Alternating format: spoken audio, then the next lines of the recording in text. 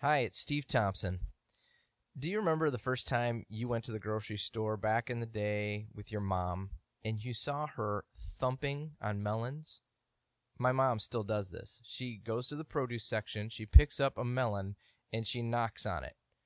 Or with corn, she'll peel back the tops and check out the kernels.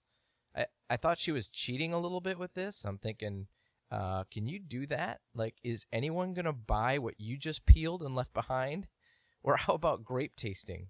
Like, you're going to pay for those grapes you just ate, right? Because when we were back in the bulk candy aisle and I wanted to experiment with the gummy worms, you questioned my moral compass. Yeah, when I was 6, I used words like moral compass. But, okay, maybe that's apples to apples, or more precisely, melons to gummy worms. But you get my point. My mom was checking out the quality of the produce that she was buying. She didn't want to put her money down on some fruit that was just going to taste nasty or go bad quickly when we got home. Did you know that Jesus actually was into checking out fruit? He still is. But let's read about it in Luke chapter 6, verses 43 through 49. A good tree can't produce bad fruit, and a bad tree can't produce good fruit. A tree is identified by its fruit. Figs are never gathered from thorn bushes, and grapes are not picked from bramble bushes. A good person produces good things from the treasury of a good heart, and an evil person produces evil things from the treasury of an evil heart. What you say flows from what is in your heart. So why do you keep calling me Lord, Lord, when you don't do what I say? I will show you what it's like when someone comes to me, listens to my teaching, and then follows it. It is like a person building a house who digs deep and lays the foundation on solid rock. When the floodwaters rise and break against that house, it stands firm because it's well built. But anyone who hears and doesn't obey is like a person who builds a house without a foundation. When the floods sweep down against that house, it will collapse into a heap of ruins. There are times when a passage needs a little bit more context to help us unpack it, or maybe some understanding of who Jesus was talking to and what their circumstances were. But this is not one of those times. This passage speaks across time and cultures. Either you listen and obey, or you don't. If you don't, this means trouble for how your life will go in this life and the next. Have you seen what a flood can do to a house or a community? I mean, I'm sure you remember the pictures of Hurricane Katrina, and it's not pretty. The problem is there's no insurance policy when we do that with our lives. So Jesus here is inviting us to do a fruit test. It's a simple one. It just takes some awareness.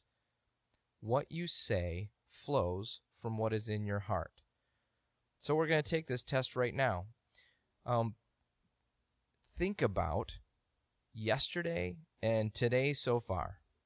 Think through the conversations you had, the words that you said. Now, let's ask these questions of what you're hearing.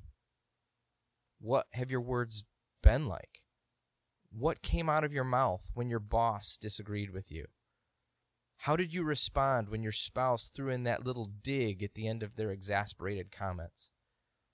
What was the tone you used with your kids who were clamoring for your attention? How did you respond to your friend when they got all sarcastic with you? Have you tended toward encouraging words or critical words? Has your truth-telling been just dripping with love or an air of pride? Think through your conversations and casual exchanges. What came out of your mouth? And even, what did you say with your body language? What was the tone of your voice like? If you have your journal nearby, and please don't do this if you're driving, write down your symptoms.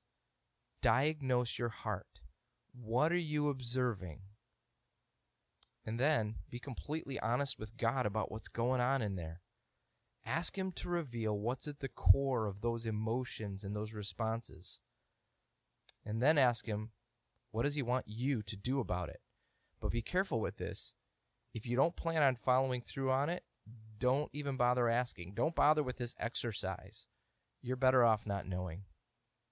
When he speaks with us, he expects us to actually do something about it. And so, Lord God, right now, I ask you to speak to all of our hearts, wherever we're at, whatever time of day it is. Would you bring to mind the conversations that give us insight into what's going on in our heart? Give us an accurate picture. And then, Lord, point out where that's coming from and how you want to heal us and change us. Lord, I pray that as we go through this process at the end or in the middle of it, that Holy Spirit, you would pour yourself into our hearts and begin to produce your fruit in us. In Jesus' name, amen.